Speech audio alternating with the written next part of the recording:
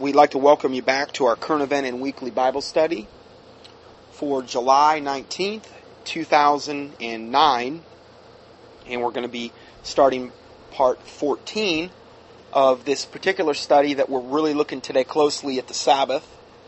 And this, if it's this and maybe one more part, will be most likely the last studies we'll be doing on that subject. Now, I've done 2 other teachings on the Sabbath from before, but a lot of the stuff that we've brought up in the last, it's going to end up being 5 or 6 parts, is going to be extra stuff relating to the Sabbath that are also pertinent issues. And if we go now to Colossians 2, verse 14, Colossians 2, verse 14,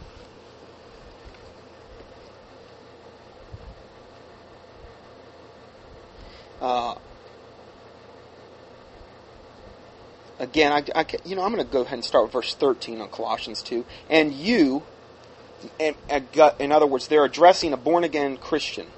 And you, being dead in your sins and the uncircumcision of your flesh, hath he quickened together with him, Jesus, having forgiven you all trespasses. So see, before we came to Christ, we were dead in our sins and the uncircumcision of our flesh. But he, Jesus Christ, hath quickened. Remember that word means to be made alive. We're made alive through Jesus Christ. Hath he, meaning Jesus, quickened together with him, Jesus, having forgiven you all trespasses through the blood of the Lord Jesus Christ. Okay? Our sins are forgiven. The finished work of the cross. Now, verse 14. Blotting out the handwriting of ordinances that was against us, which was contrary to us, and took it out of the way, nailing it to the cross. Now, many Sabbatarians say, well, it's nailed to the cross, but the Sabbath isn't nailed to the cross. That's separate. Okay, we're going to look at that. And having spoiled principalities and powers, he made a show of them openly, triumphing over them.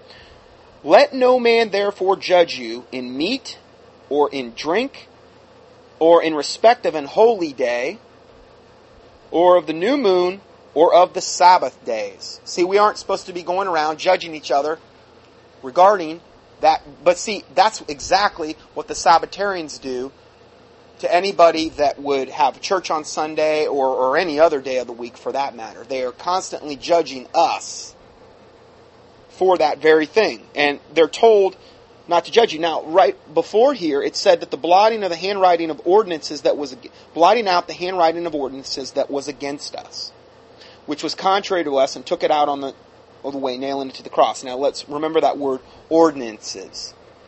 And then we have in verse 16, part of the ordinances that are mentioned are respect of an holy day, of a new moon, and of the Sabbath days. These are what are mentioned here. Okay, now let's go to Ephesians 2, verse 13. Ephesians 2, verse 13. But now, in Christ Jesus, ye, who sometimes were afar off, are made nigh, meaning near, are made nigh by the blood of Christ. That's how we're made near to the Lord Jesus Christ, through his shed blood. Okay? For he is our peace, who hath made both one, and hath broken down the middle wall of partition between us, having abolished in the flesh the enmity, meaning the war, even the law of commandments contained in ordinances. So remember we just talked about ordinances, and those are nailed to the cross? Well, it says here that Jesus Christ, having abolished in his flesh, how did he do that? Through the finished work on the cross, through the death, burial, and resurrection, through the shedding of his precious blood.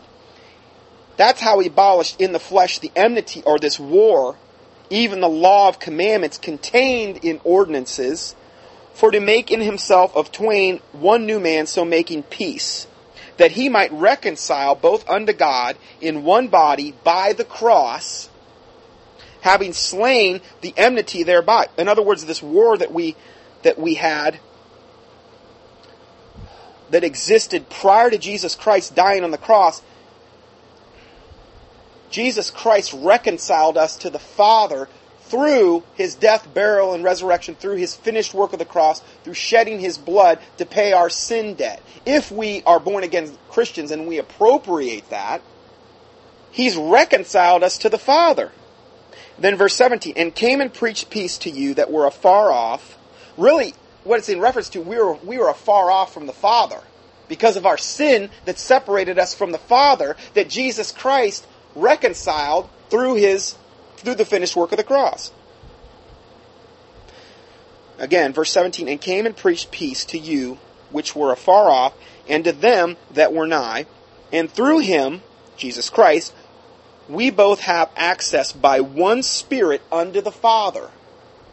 One Spirit, meaning the Holy Spirit that lives inside a born-again Christian. Well, praise the Lord, okay? But remember these words that are being used here. Ordinances, the law of commandments.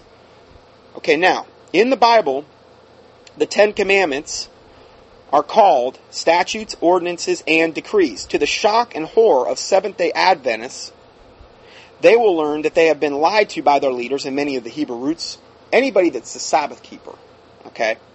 They will learn that they've been lied to by their leaders and that the Ten Commandments are part of the ordinances that were abolished in the two portions of Scripture that I just read, okay? Now, it doesn't mean that the Ten Commandments, the moral part, the 9 Commandments, that they're bad, okay? It doesn't mean that by the knowledge of them, you know, the Bible talks about, by them I knew sin, okay? It doesn't mean that they're bad, in other words. But we have to understand that the Ten Commandments are called statutes, ordinances, and decrees, and that they were actually part of what the Bible talks about was nailed to the cross in Colossians 2, 14 through 17, which we just read, and Ephesians 2, 13 through 15. Remember, Jesus Christ said in His Word, in verse 15 of Ephesians 2, having abolished in the flesh the enmity, even the law of commandments, contained in the ordinances, for to make in Himself twain one new man, so making peace. Now I'm going to prove that. What we just said. Because I don't want to just say that and then just drop it and go to the next point. Because the Seventh-day Adventists would say, yeah, but what about this or that? Well, we're going to address that right now. Every time a Sabbatarian, meaning a Sabbath keeper, sees the expression, the commandments or my commandments, they automatically think exclusively of the Ten Commandments. Now, I have battled this problem with Seventh-day Adventists and Sabbath keepers more than any other thing in my ministry. That is why I'm devoting, it's going to end up being probably at least 6 more parts on top of the other 2 teachings I've done on the Sabbath. Because there's so many little objections they try to bring up. And when they say commandments, they automatically, exclusively think it's always the 10 Commandments. Yet, there are many passages where these common expressions refer to what Sabbatarians would call ceremonial laws of Moses and not the 10 Commandments. There's many places in the Bible. The phrases commandments, the commandments, and my commandments, and the Lord commanded, and, quote, what Moses commanded, are used so many times in the Old Testament in reference to what Sabbath keepers would call ceremonial law, to the exclusion of the 10 Commandments. So in other words, it's so convenient for them to say, well, Jesus says, if you love me, keep my commandments. That's the 10 Commandments. Whoa, whoa, whoa. There's all kinds of places in the Old Testament by itself where that's not referring to the 10 Commandments. Ceremonial commandments, all these other things. So to make a blanket statement is to be totally not dividing the word of truth correctly. It would literally take 10 pages to list all the verses that we're in reference to here, where the Old Testament is referencing ceremonial law when it talks about commandments. 10 pages. Now, I also have in my attachment of last week's teaching a total of 38 pages of New Testament commandments that the Bible talks about in the New Testament. What do the Seventh-day Adventists or the Sabbatarians do with those other 38 pages? They want to focus on the 10 Commandments, and particularly, they want to focus on the Sabbath, to the exclusion of the other 38 pages in the New Testament. New Testament admonitions and things that they say we should do. We're not under the law, but admonitions on how we should live our life, these types of things. And they're in the Word, the PDF of the last 3 teachings. So you can go look at those. I had a dear brother prepare that, and he emailed it to me, and I included it in the last study. Now, I didn't go over those 38 pages because, again, I only have so much time here, but they're up there. And I just find it interesting how they want to strain in a gnat and swallow a camel. They want to focus on this one little thing and bring you into this bondage to the exclusion of so much else that they're totally ignoring.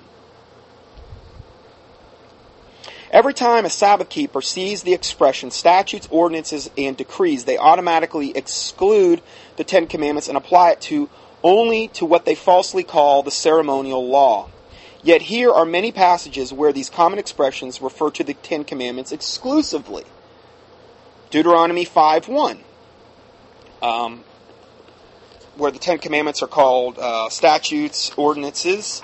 Ezekiel 20:19 through 21, where the weekly Sabbath is called statutes and ordinances. Malachi 4:4. The book closes with a call to keep the statutes and ordinances, which obviously include the 10 Commandments, because it would be unthinkable for such a doxology to leave them out completely. Nehemiah 9:13 through 14, the weekly Sabbath is included without distinction. Leviticus 19:1 through 37, the 10 Commandments and the ceremonial law are mixed together without distinction and called my statutes and my ordinances. Deuteronomy 5:1 through 6 and verse 25, the whole chapter that deals exclusively with the 10 Commandments, and the following terms are used interchangeably without distinction when talking about the 10 Commandments, and they are statutes, commandments, and judgments. Leviticus 23, the weekly Sabbath is lumped in with all the yearly Sabbaths without distinction, and they are called the Lord's appointed times and holy convocations. Ezekiel 20 calls the first and fourth commandment my statutes and my judgments. So again, when we look at Colossians 2:14 and Ephesians 2:15, part of the verses we just read, they refer to the whole Old Covenant law, including the 10 Commandments. It's very obvious. Okay, but the Seventh-day Adventists in particular they'll try to argue all of these points. Sabbatarians falsely teach that the Sabbath was a moral law and not a ceremonial law. They say all other special Jewish days, seasons, and yearly festivals are ceremonial, but not the weekly Sabbath. Yet Sabbath keeping, by definition, is a ceremonial law. Only Sabbath keepers are too blind to see it. So, the Sabbath is not a moral law because, number one, the priests were allowed to profane it, according to Matthew 12:5, Numbers 28:9 through 10, Joshua 6:15, 1 Kings 20:29, and John 5:10. The Sabbath is not a moral law because a man could break it without sin to save an animal from the pit, according to Jesus Christ. Remember when he said, don't you pull an animal out of the pit? The Sabbath is not a moral law because Jesus broke the Sabbath without sin in John 5:18. Jesus was without sin, yet supposedly he broke the Sabbath, according to the Pharisees and Sadducees. Well, he was without sin, so he wasn't sinning. The Sabbath was not a moral law because God never intended for all mankind to keep it. God never charged the Gentiles with breaking it, much less even keeping it. Only the Jews were expected to keep it. Interesting that God charges the Gentiles many times for breaking all 9 moral commandments on the tablets of stone, but never once says anything about the Gentiles breaking the Sabbath. Now again, if this is the first teaching you're hearing, please go back and listen to the last verses 10, 11, or teachings 10, 11, and 12, which really lay the foundation for what we're talking about today. Here's another reason. If the Sabbath is moral, why then did God grow weary of them keeping it? God never said he was not weary of them not stealing or committing adultery. But God did say he could not endure their keeping Sabbaths. Where does he say that? Isaiah 1 verse 13 and 14. Now this is to an apostate, the apostate Jews here. But he wasn't weary of them keeping the other 9 commandments. What is he weary of? Well, let's just read it. Isaiah 1, 13. Sorry, it's taking me a little while to get there. Isaiah 1, verse 13. Bring no more vain oblations. Incense is an abomination unto me. The new moons and the Sabbaths, the calling of the assemblies, I cannot away with it. It is iniquity, even the solemn meeting. Your new moons and your appointed feasts, my soul hateth. They are a trouble unto me, and I am weary to bear them. And when ye spread forth your hands, I will hide mine eyes from you. Yea, when ye make your prayers, I will not hear. Your hands are full of blood. In other words, they had all this unbelievable sin in their life, yet they were keeping the Sabbaths. It was an abomination to God. They weren't keeping moral laws, they were keeping ceremonial laws and acting like they were holy. Which is exactly the same thing the Pharisees and Sadducees were doing. And it was an abomination to God. It's an abomination then, it's an abomination now. So, God never grows weary of men keeping moral laws, but God did grow weary of men keeping the fourth commandment, the Sabbath, because they were doing it to the exclusion of the other 9 commandments. So therefore, the Sabbath is not a moral law, as many would try to convince you. Proof, this is interesting. And again, I am planning on doing a study on the Seventh-day Adventists after this study is over on the Hebrew roots, because it's a good thing to segue into. But I wanted to bring this up because this is pretty interesting. I've dealt a lot with this in the last year. This is the proof that the official doctrine of the Seventh-day Adventist churches is that the mark of the beast is those that worship on Sunday. I listened to a study from a guy recently who was supposedly got involved in high-level occultism, and he gave this unbelievable testimony about this demonic thing, and a lot of it I agreed with, but when it got to about the hour and 15-minute mark, he gave the key to the whole thing. And you know what the key was for him? What Satan had revealed to him? Is that Satan wanted to make sure that nobody knew to keep the Sabbath. That's the big thing. That was the defining thing that Satan was concerned about regarding the Lord's true church. That they never find out that it's the Sabbath that's the key. And that really the only ones that Satan are afraid of are the Sabbath keepers. Because they're the only ones right with God. That's how they view themselves. It's true. I'm not saying everyone that's keeping the Sabbath may feel that way, but a lot of them do. And it's pride. And it's unbiblical. It's totally unbiblically justified. Hopefully we've proven that, and if not, stick around. This is from the Marvel of the Nations. This is Seventh-day Adventist literature. Marvel of the Nations, Elder U. Smith, page 170 and 183, where he says, quote, Sunday keeping must be the mark of the beast. And then he says, quote, the reception of his mark must be something that involves the greatest offense that can be committed against God. So in other words, the greatest offense that you can commit toward God, according to these Seventh-day Adventist prophets, is the keeping of Sunday. There's a lot of people that believe this. A lot of people believe this. And you talk about pride. Well, look at us. We're keeping the Sabbath and you're not. We're going to see what the early church fathers, I shouldn't say that word fathers, but the early church men that spoke on these things, we're going to see what they say about this subject.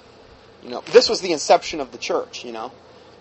The Bible says to seek ye the old paths wherein is wisdom. We're going to look at the old paths and see what they say about this subject.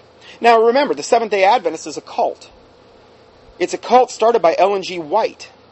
Supposedly she was taken up, I believe, in what they call the fourth heaven and shown the Ten Commandments, and that this was what was important. And of all the Ten Commandments, what glowed the most brightly was the fourth commandment, where it said to keep the Sabbath. This is how the Seventh-day Adventists got wrapped up into what they're wrapped up into. From some woman who started this cult, which is totally unbiblical, in the end times, and we know, we're warned about in the end times, that there's going to be a great falling away, according to 2 Thessalonians chapter 2. And that if it were possible, they shall deceive the very elect, and there's going to be wolves in sheep's clothing. And the church is going to be lukewarm. And so we have this woman start this cult, and she's shown that the Sabbath is the most important thing. It's the key thing. And it's what separates the Seventh-day Adventists from all the other religions in the world. And they're the only ones in the world that are right with God. Now, all cults believe that, don't they? Particularly the pseudo-Christian ones. Well, we're the only ones right with God, the Jehovah's Witnesses. The Mormons feel the same way. It's all pride. It's all arrogance. They haven't sought the Word of God out. They've gotten away from the Word of God. They have not abided in the Word. And as a result, they're of their father, the devil. For the most part, they're doing the work of the devil. They're trying to recruit you into their respective cult to take you to hell. They're enemies for the gospel's sake. It's not that I don't want them to go to heaven. I pray to God they do. But the bottom line is these cults are taking millions of people to hell. And this is part of earnestly contending for the faith, what we're doing here.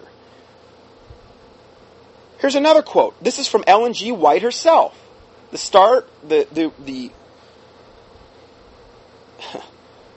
one that started this whole Seventh-day Adventist cult. This is from her writing on the Mark of the Beast, page 23. She says, quote, "Here we find the mark of the beast, the very act of changing the Sabbath into Sunday, on the part of the Catholic Church without any authority from the Bible." Oh, we're going to look at that real close, Ellen, as you're burning in hell, unless you repented, and I seriously doubt you did.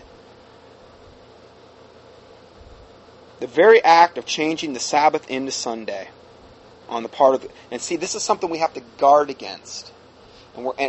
Of us thinking that the Sabbath literally changed one day over, and now the same things that apply to the Sabbath now apply to Sunday. That's something we have to really be careful about, and I didn't really understand that until I started researching this teaching. Got to be careful of that, and I'm not going to say much about that yet, but we will. Here's another quote. This is from the Advent Review, Volume 1, Number 2, August. This is from 1850. "The Sunday Sabbath is purely a child of the papacy. It is the mark of the beast." Now, the Seventh-day Adventists, I know because I have a cousin that's one, they're obsessed with the Catholic Church. Obsessed. The Catholic Church is the source of... Now, granted, yes, the Catholic Church is most likely going to be at the head of the one world religion. I have no qualms about that whatsoever. You know, the great whore, I think all the other religions are going to assemble and assimilate into her. I've done my theories on who I believe will be the head of the Catholic Church. Just see the teaching I did on Master Jesus. Just key in Master Jesus, which isn't the Jesus we know, in the keyword search box on my homepage. I did one on Maitreya and Master Jesus. I'm talking from occult writings. What are the occultists saying is going to happen? But the Seventh-day Adventists want to totally put everything having to do with Sunday worship as a creation of the Catholic Church. That is a lie from the pit of hell. Because we could go back way before the start of the Catholic Church and see what these early church men were saying clearly in their writings about this exact subject. But it's so convenient for the Seventh-day Adventists to just blame everything on the Catholics, and that way you're in your own mind thinking as a Christian, wow, they do have a point. It all has to do with the Catholic Church. Sunday's no good. Let's go further. Ellen G. White, here's another quote from that witch on The Great Controversy, Volume 4, 281. She says, well, doesn't the Bible say for rebellion as of the sin of witchcraft? Who was more rebellious than this witch? People that started these cults generally and almost every time were involved in some form or high-level witchcraft. Period. They were. They are of their father the devil, and of his works they will do. Charles Taz Russell, Jehovah's Witnesses. You know, he was a lot of these guys stole the secrets of the Freemasons and started their own little cult. Joseph Smith, the Mormons, same deal. They incorporated the witchcraft from the Freemasons, which is really Babylonian mystery religions into the top echelon of their respective occult religion. It wasn't entry-level stuff you're going to find out the first day you join the cult.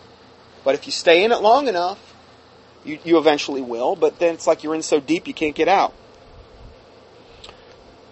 So, Ellen G. White, Great Controversy, Volume 4, 281, she says the change of the Sabbath is the sign or the mark of the authority of the Romish Church. The keeping of the counterfeit Sabbath is reception of the mark. Wow. Kind of funny, Ellen, because in my Bible I could have swore it says that you're going to take a mark in your right hand or your forehead that no man will be able to buy or sell without it. How can you say Sunday worship is that?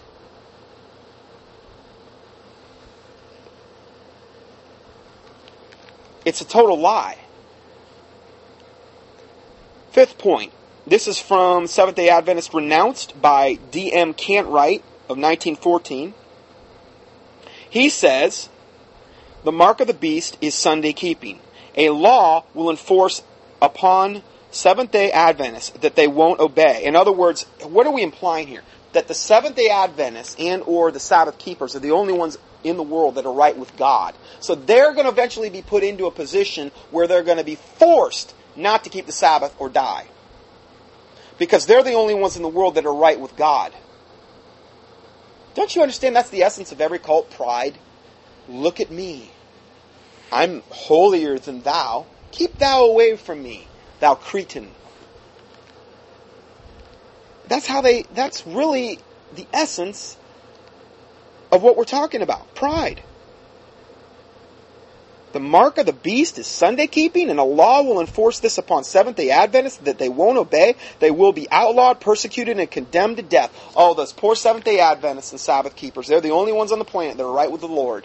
They strain at gnats and swallow camels all day long. They totally ignore everything that we're talking about today in the Bible. They choose to follow man and really to throw the Bible out the window or just take little select pieces.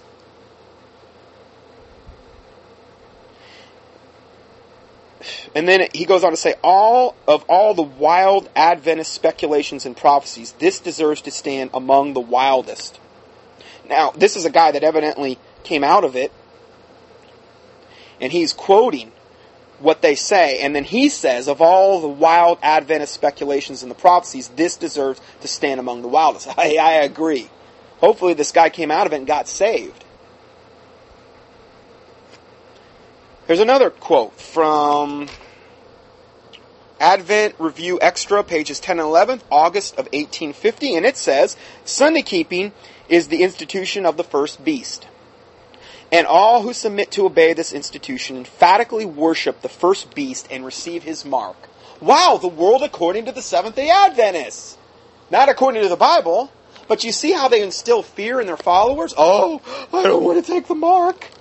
What can I do to not? Oh, I've got to keep the Sabbath. I've got to do it. The traditions of men have made the Word of God of none effect.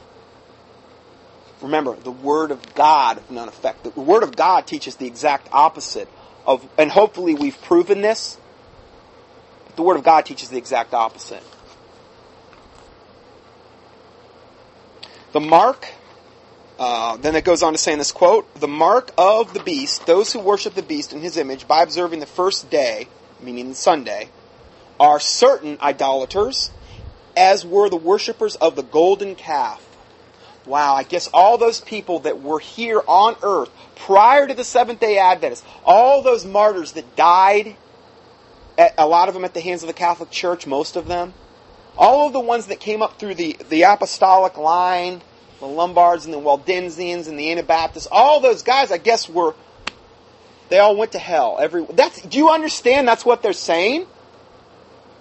Those who worship the beast in his image by observing the first day, they're saying we're worshiping the beast in his image. So they're basically condemning us all to hell. Are certain idolaters, as were the worshippers of the golden calf. How arrogant. The Lord Jesus Christ rebuked this devil cult. Be ye angry and sin not. This should get you mad. What are we doing? We're reproving the unfruitful works of darkness and having no fellowship with them. We're making manifest these things so that we're not destroyed for lack of knowledge, according to Hosea 4:6. We're doing this lest Satan get an advantage of us, for we are not ignorant of his devices. Do you want to be ignorant of his devices? Well, if you're a Seventh-day Adventist, you are surely ignorant of his devices. And if he wasn't capable of doing that, if Christians weren't capable of being ignorant of his devices, why does the Bible say that verse? We are capable of it. We are capable of being destroyed for lack of knowledge, even though we're saved.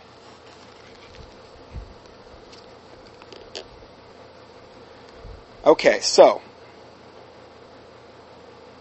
here's another quote. This is from that guy, D.M. Cartwright again. Seventh-day Adventism renounced. The seventh-day Saturday must be kept, that keeping Sunday is the mark of the beast, that all should pay tithes. Remember, this is part of that whole Jewish Levitical law system they say we got to keep. That's Mrs. White is inspired, as were the writers of the Bible. Okay, in other words, that's what the Seventh-day Adventists teach, that Sunday, keeping Sunday is the mark of the beast. Now, why would they even bother trying to convert anybody that is worshiping on Sunday? Because the Bible is very clear. Once you take the mark of the beast, that's it. You're done. There's no looking back. There's no way you can be saved. But yet they try to convert other people that are already doing Sunday worship. What about them before that they became Seventh-day Adventists? What if they were like a Christian or a nominal Christian in some denomination and worshiping on Sunday? Well, you've already taken the mark of the beast. You've already crossed the line. There's no hope for you. Why would they even bother? Yet they try to convert all these people.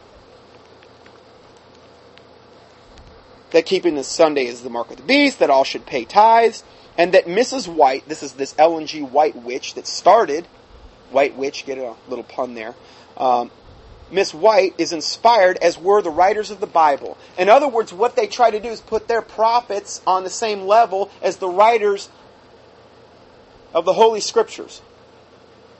Whoa, boy, you talk about blasphemy. And that the Bible must be interpreted to harmonize with her writings. How sickening. Number one, it's a cult that's totally contrary to the Bible on so many different levels. It adds to, it takes away. And then you have this woman who would, by virtue of her being a woman, be totally disqualified from being a pastor or a teacher of men, particularly, or a spiritual elder or an overseer. And I've done a whole teaching on this, what women can do for the Lord. It's not chauvinistic, as I've been totally accused of. It's just what the Bible says. I'm not being a male chauvinist. I'm just saying, we're not supposed to have women pastors. And particularly women that are starting their own cults, or men for that matter. It's just wrong. It's against Scripture. Am I therefore become your enemy because I tell you the truth, according to Galatians 4:16? Well, I've made a lot of enemies in the last couple months, I can tell you that. Well, praise the Lord. If it's done for the right reasons, if you have enemies, if all men hate you because you're wanting to stick to the Word of God, and that's the ultimate reason why, I am hated, why anyone who is persecuted for righteousness' sake, according to the Bible, if they want to live by the Bible and go by the Bible and glorify the Word of God and teach the Word of God, well, you're going to be persecuted one time or another. Now, let's see what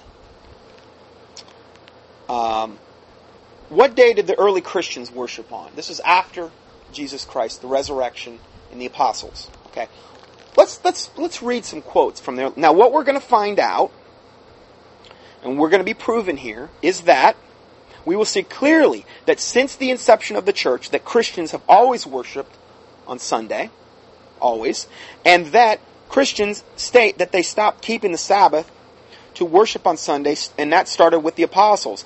None of the writings say that they kept the Sabbath. The only mention of Sabbath keeping was by Eusebius in 300 AD by a cult sect known as the Ebionites, who Eusebius says also worshipped on the first day as well. They did both. They kept the Sabbath and they kept Sunday. Okay. The Ebionites were a cult of Judaizers Remember, they came in the spirit of liberty which we had in Christ Jesus. It's the same old deal. The Ebionites were a cult of Judaizers who enforced circumcision and rejected the Apostle Paul's teachings. They denied Jesus' virgin birth and his deity. In other words, it was a cult, just like the Seventh-day Adventists. The early Christians partook of the Lord's Supper. It seemed to be on every first day, on every Sunday. They took communion. They called the first day, Sunday, the Lord's Day. Very common expression. They called the day Jesus rose from the dead the Lord's Day. In other words, the Sunday that he rose from the dead, they called that the Lord's Day. And they said that the reason they worshipped on the first day was because it was a weekly memorial of the day Jesus rose from the dead. It was a weekly memorial of the day that Jesus rose from the dead. I mean, it would make sense. They outright state that no one prior to Moses, Adam, Noah, Abraham, etc., ever kept the Sabbath because it was Moses who first gave the Sabbath law and the Ten Commandments to man. You ever think about that? Nobody kept the Sabbaths, per se, before it was given to Moses on Mount Sinai. Another point, while Sabbatarians will quote 20th century authors who guess about what happened 1900 years earlier, we will quote from Christians whose writings are 1900 years old and spoke what they saw. Well, how can we find those? Well, here, I'm going to read you a whole boatload right now. I'm going to start out with Exodus 31, verse 16 and 17. Exodus 31, verse 16 and 17, where it says, "Wherefore the children of Israel shall keep the Sabbath." This is physical Israel. This was given to the Jews exclusively on Mount Sinai. This was never given to the Gentiles. "Wherefore the children of Israel shall keep the Sabbath to observe the Sabbath throughout their generations for a perpetual covenant. It is a sign between me and the children of Israel." End of story. In Justin Martyr's writing called The Apology, was written around 140 AD, which is well before the creation of the Roman Catholic Church in AD 318 through Constantine. Okay, because this is the big thing. Oh, the Catholics did this. They're the ones. No. The Bible's very clear on it. We've already looked at those verses. And the early church writers are very clear on it. This is not a subject that really we should have any confusion about. And hopefully we won't by the end of this. 9 out of the 10 commandments are moral commandments, save the Sabbath, which was given exclusively to the Jews, reference the verse we just read, and is ceremonial in nature. We already got into that as well. And it's not a moral commandment like the 9 others. In chapter 67 of his first apology, entitled Weekly Worship of the Christians, writing to the pagan emperor, Justin Martyr states, quote, "We bless the Maker of all through His Son Jesus Christ and through the Holy Ghost, and on the day called Sunday, all who live in the cities or in the country gather together to one place. But Sunday is the day on which we hold our common assembly, because it is the first day on which God, having wrought the change in darkness and matter, made the world, and Jesus Christ, our Savior, on the same day rose from the dead." Sounds like a pretty good reason to me. Praise the Lord, Justin. He's very emphatic here. Sunday. When was that written? Well, approximately 140 AD. Way before the creation of the Catholic Church. Let's look at some more. 250 AD. This is from the Epistle of Ignatius to the Trallians, chapter 9. He says, quote, "On the day of the preparation, then at the 3rd hour, he received the sentence from Pilate. The Father permitting that to happen, at the 6th hour he was crucified, at the 9th hour he gave up the ghost, and before sunset he was buried. During the Sabbath he continued under the earth in the tomb in which Joseph of Arimathea had laid him. At the dawning of the Lord's day, he arose from the dead." What is the Lord's day? Sunday. That's what they're in reference to. He arose from the dead after the Sabbath, according to what was spoken of himself. "As Jonah was 3 days and 3 nights in the whale's belly, so shall the Son of Man be 3 days and 3 nights in the heart of the earth." The day of the preparation, then, comprises the passion, the Sabbath embraces the burial, and the Lord's Day contains the resurrection. Next quote. This is from 90 AD from a Christian named Didashi. This is from the Teaching of the 12 Apostles, chapter 14. Quote, Christian assembly on the Lord's Day. But every Lord's Day do ye gather yourselves together and break bread and give thanksgiving after our confession with your transgressions, that your sacrifice may be pure. Let no one that is at variance with this fellow come together with you, until they be reconciled, that your sacrifice may not be profane. For this is which was spoken of by the Lord in every place and time. Offer to me a pure sacrifice. I am as a great king, saith the Lord, and my name is wonderful among the nations. Again, they're just reaffirming here that they came together and broke bread and they had their assembly on Sunday, okay, which they refer to as the Lord's Day. And the Lord meaning the Lord Jesus Christ. Here's another quote from Justin Martyr. Moreover, this is from the Dialogue with Typho the Jew, the Ante-Nicene Fathers, Volume 1, page 204. He says, moreover, all those righteous men already mentioned, after mentioning Adam, Abel, Enoch, Lot, Noah, Melchizedek, and Abraham, though they kept no Sabbaths, none of them kept Sabbaths, they were pleasing to God, though. And after them, Abraham with all his descendants unto Moses. In other words, even Abraham, the father of the Jewish nations, up until Moses, none of them kept the Sabbath either. And then he goes on to say, and you fleshly Jews, meaning those that want to be perfected in the flesh, those that are of the circumcision or the concision, as the Bible talks about, and you fleshly Jews were commanded to keep Sabbaths, that you might retain the memorial of God. For his word makes this announcement, saying that you may know that I am God who redeemed you. But again, they are the fleshly Jews that he's in reference to. Another quote by him from the same Dialogue with Typho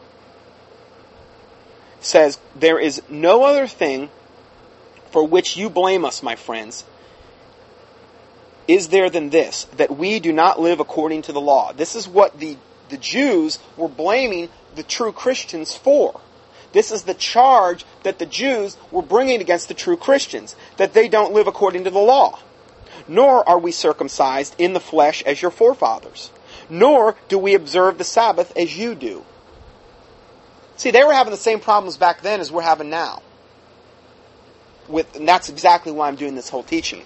Exact same thing. It's crept back into the church in a huge way. Here's another quote from Justin, from page 207. Dialogue with Typho the Jew, Ante-Nicene Fathers, and he says, those who have persecuted and do persecute Christ, if they do not repent, shall not inherit anything on the holy mountain. But the Gentiles who have believed on him, meaning Christ, and have repented of their sins which they have committed, they shall receive the inheritance along with the patriarchs and the prophets and the just men who are descended from Jacob, even though they neither keep the Sabbath, nor are circumcised, nor observe feasts. Assuredly, they shall receive the holy inheritance of God. It shows what they thought about the Sabbath. Here's another quote from Justin. Now, they're all not just going to be from Justin, but he had some real good ones, so I wanted to include them. I left a lot out, just for time's sake, but this is from page 206 of the same reference. He says, but if we do not admit this, we shall be liable to fall into foolish opinion, as if it were not the same God who existed in the times of Enoch and all the rest, who neither were circumcised after the flesh, nor observed Sabbaths, nor any other rites, seeing that Moses enjoined such observances. See, this all happened, this all started with the Sabbath through Moses. Okay? For if there was no need of circumcision before Abraham, or the observance of Sabbaths, of feasts, and sacrifices before Moses, no more is there need of them now. After that, according to the will of God, Jesus Christ, the Son of God, has been born without sin, a virgin sprung from the stock of Abraham. Okay, here's a quote from Tertullian in answer to the Jews. Again, this is what they were dealing with. They were dealing with religious Jews. This is page 155 of the Ante-Nicene Fathers, Tertullian. This quote was given around 200 A.D., and he says it follows accordingly that insofar as the abolition of the carnal circumcision and the old law is demonstrated as have been consummated at specific times, so also the observance of the Sabbath is demonstrated to have been temporary. The demonstration of the Sabbath has clearly been observed to have been temporary and only applying to the religious Jews under the Levitical system of law that was instituted through Moses, in other words. That's what Tertullian says. Here's another quote from Tertullian on page 153 of the same resource. Let him who contends that the Sabbath is still to be observed as a balm of salvation and circumcision on the 8th day because of threat of death teach us that in the earliest times righteous men kept Sabbath and practiced circumcision, and so were made friends of God. Therefore, since God originated Adam uncircumcised and inobservant of the Sabbath, consequently his offspring also, Abel, offering him sacrifices uncircumcised, and who was also inobservant in the Sabbath, was also commended, though. Noah, also uncircumcised, and yes, Noah was also inobservant of the Sabbath. God freed him from the deluge. For Enoch, a most righteous man, uncircumcised and inobservant of the Sabbath, he was translated in the world. Melchizedek, also the priest of the Most High God. They say I'm circumcised and inobservant of the Sabbath, but Melchizedek was incarnate Jesus Christ in the flesh. We got into that last week. But he was chosen as the priesthood of God. So, again, he's trying to give these examples to show these Jews how insane this argument that they were bringing, that we have to keep the Sabbath and we have to be circumcised in order to please God, and it was really dependent on salvation. He's trying to show them that does not apply. Here's another quote from Tertullian in a work he wrote called To the Nations, chapter 1, verse 133, and he says, others suppose that the Son is the God of Christians, because it is well known that we regard Sunday as the day of joy. Now, this is another big thing that the Seventh-day Adventists bring up. Oh, you're worshiping the sun god because you worship on Sunday.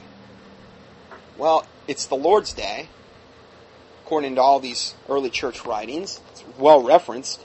And if they accuse you of that, well, then you can accuse them of worshiping Saturn, which is an acronym pretty much for Satan, because they worship on Saturday.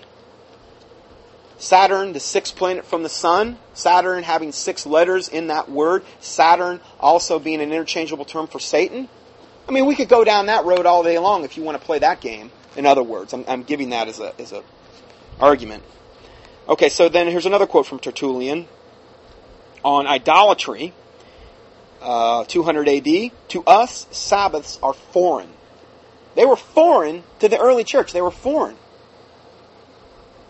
Here's a quote from the Epistle of Ignatius to the Magnificens, chapter 9, 250 A.D. Remember, this is before the formation of the Catholic Church.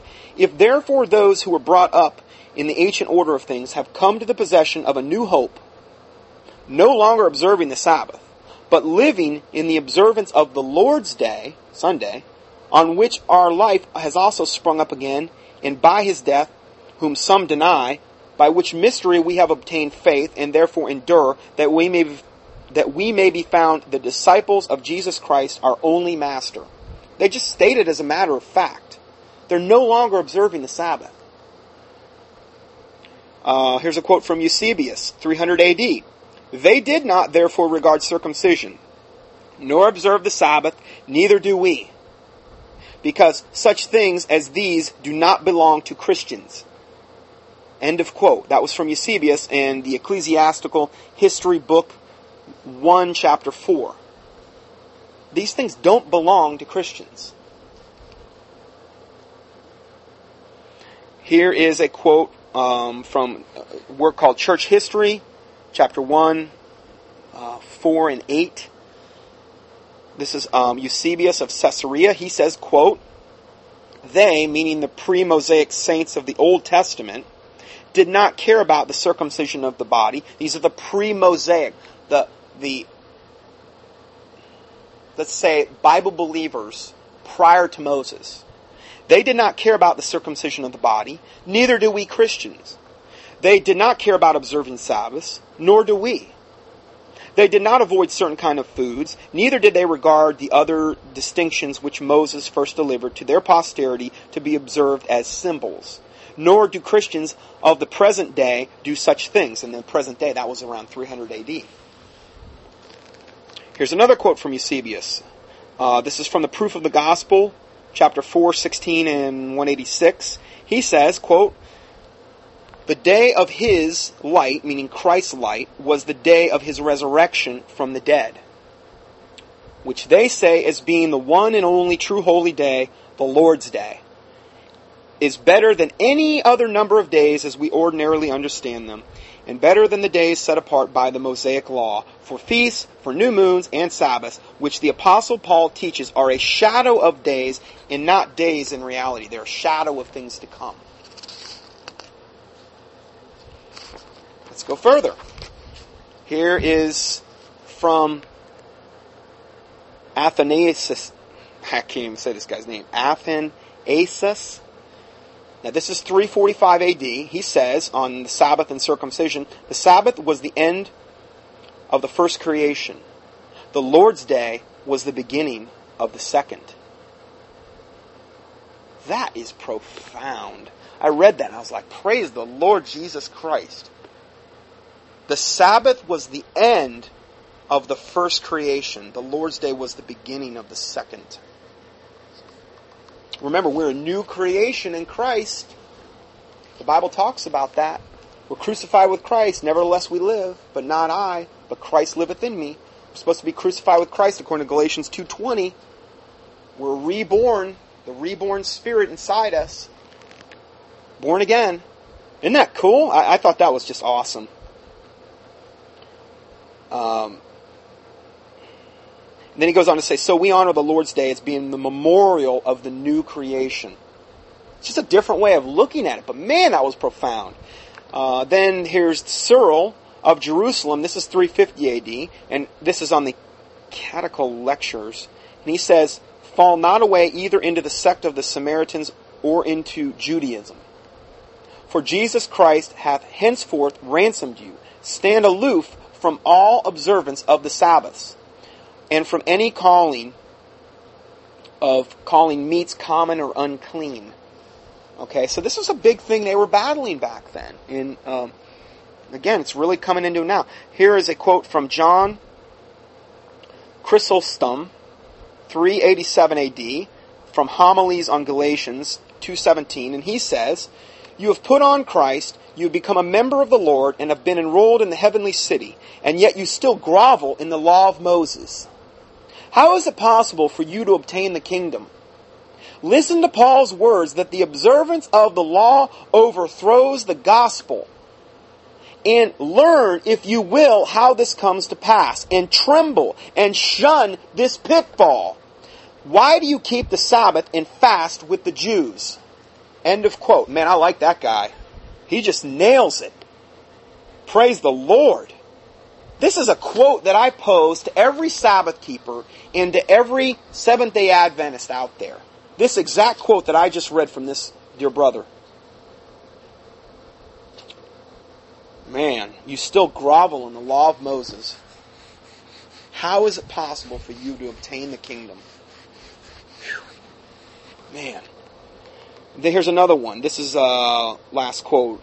This is 597 AD from Gregory in a work entitled Letters 13:1. And it says, quote, it has come to my ears that certain men of perverse spirit have sown among you some things that are wrong and opposed to the holy faith, so as to forbid any work being done on the Sabbath.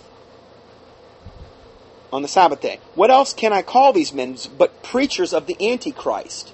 Whoa! Now this is what the Seventh-day Adventists are accusing us of and the Sabbath keepers many times. But they're firing back here that anyone that was telling to do these things are actually preachers of the Antichrist. And this is interesting. He says, who when the Antichrist comes, now this was written in 597 AD, when the Antichrist comes, will cause the Sabbath day, as well as the Lord's day, to be kept free from all work. Interesting. For because he, the Antichrist, pretends to die and rise again, he wishes that the Lord's day to be held in reverence. And because he compels the people to Judaize, that he may bring back the outward rite of the law and subject the perfidy of the Jews to himself, he wishes the Sabbath to be observed as well. Interesting. I mean, I can't say it's going to exactly play out that way, but it's an interesting thing he brings up. Then he goes on to say, for this which is said by the prophet, you shall bring in no burden through your gates on the Sabbath day, Jeremiah 17:24, could be held as long as it was lawful for the Lord to be observed according to the letter. But after the grace of the Almighty God, our Lord Jesus Christ has appeared, the commandments of the law, which were first spoken figuratively, cannot be kept according to the letter. For if anyone says that this about the Sabbath is to be kept, he must needs say that the carnal sacrifices are to be offered as well. He must say too that the commandment about the circumcision of the body is still to be retained. But let him hear what the Apostle Paul says in opposition to him. If you be circumcised, Christ will profit you nothing. And that goes along with keeping the Sabbath. Now, I've gotten several things from Seventh-day Adventist sources recently where the Catholic Church is trying to put pressure on certain governments in order to enforce Sunday. And they're saying this proves the Seventh-day Adventist point that worshiping on Sunday is ultimately taking the mark of the beast. Because look at what the Pope's doing. He's proving, he started the Sabbath, now we've just proven that's a total lie. Okay? But he started Sunday, the Sunday keeping. He started this, and now it's going to get to a point where they're enforcing Sunday worship and a Sunday day of rest, and that proves that the Seventh-day Adventists are right, and it's equating that with taking the mark of the beast. He kind of alludes to this, and this is in 1597 from Gregory.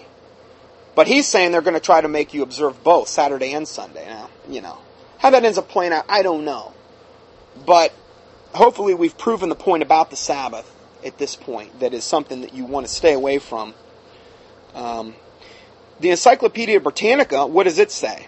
It says Sunday, the first day of the week in Christianity, the Lord's Day, the weekly memorial of Jesus Christ's resurrection from the dead, the practice of Christians gathering together for worship on Sunday, dates back to apostolic times.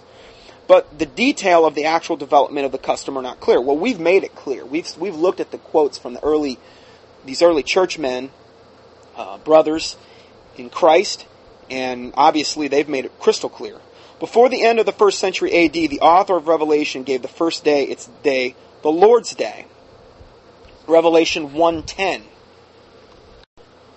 Okay, now we've heard all these early church dear brothers relate what we need to avoid here. That Sunday is clearly the Lord's Day. Okay? Well, we go to Revelation chapter 1, which was written around 96 AD. John on the Isle of Patmos. Okay? The disciple whom Jesus loved. Okay? Is how he's also referred to. John has this vision, and he says in verse 9, I, John, who also am your brother and companion in tribulation in the kingdom and patience of Jesus Christ, was in the isle that is called Patmos, for the word of God and for the testimony of Jesus Christ. Notice, why was he in prison? The first thing he mentions is for the word of God. How many people are willing to defend the word of God? I mean, truly defend it in the Seventh-day Adventist or in the Hebrew Roots Zionist, Christian Zionist movement. The first thing they do is attack it, or their teachers and rabbis. You follow Ellen G. White, what do you think she's doing? You think she's going with the... No, we have to harmonize the Word of God with Ellen G. White's teachings. No, we have to tear down the Word of God in the Hebrew Roots movement. We have to question it. We have to degrade the New Testament. We have to...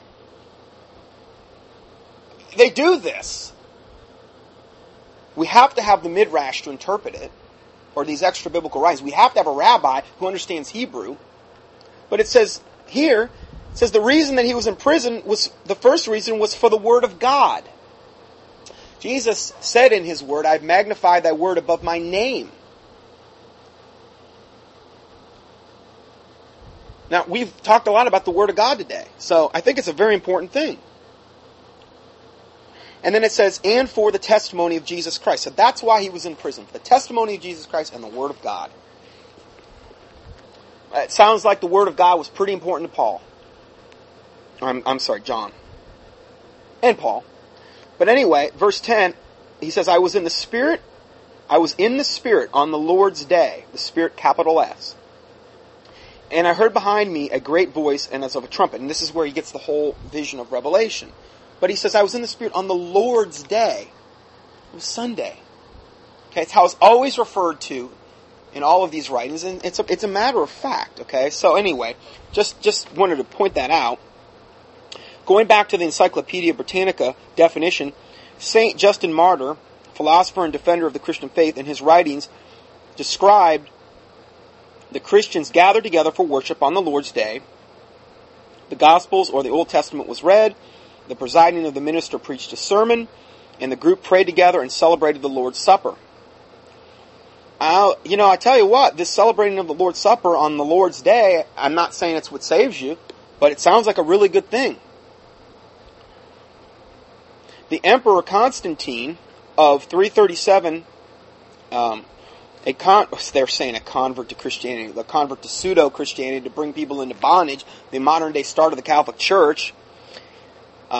He introduced the first civil legislation concerning Sunday worship on 321 when he decreed that all work should cease on Sunday. Now this is what the Seventh-day Adventists want to key on. They want to ignore all of the obvious other things that we talked about today and say, see, look, this is purely a child of the papacy. This is totally fruit from the Catholic Church.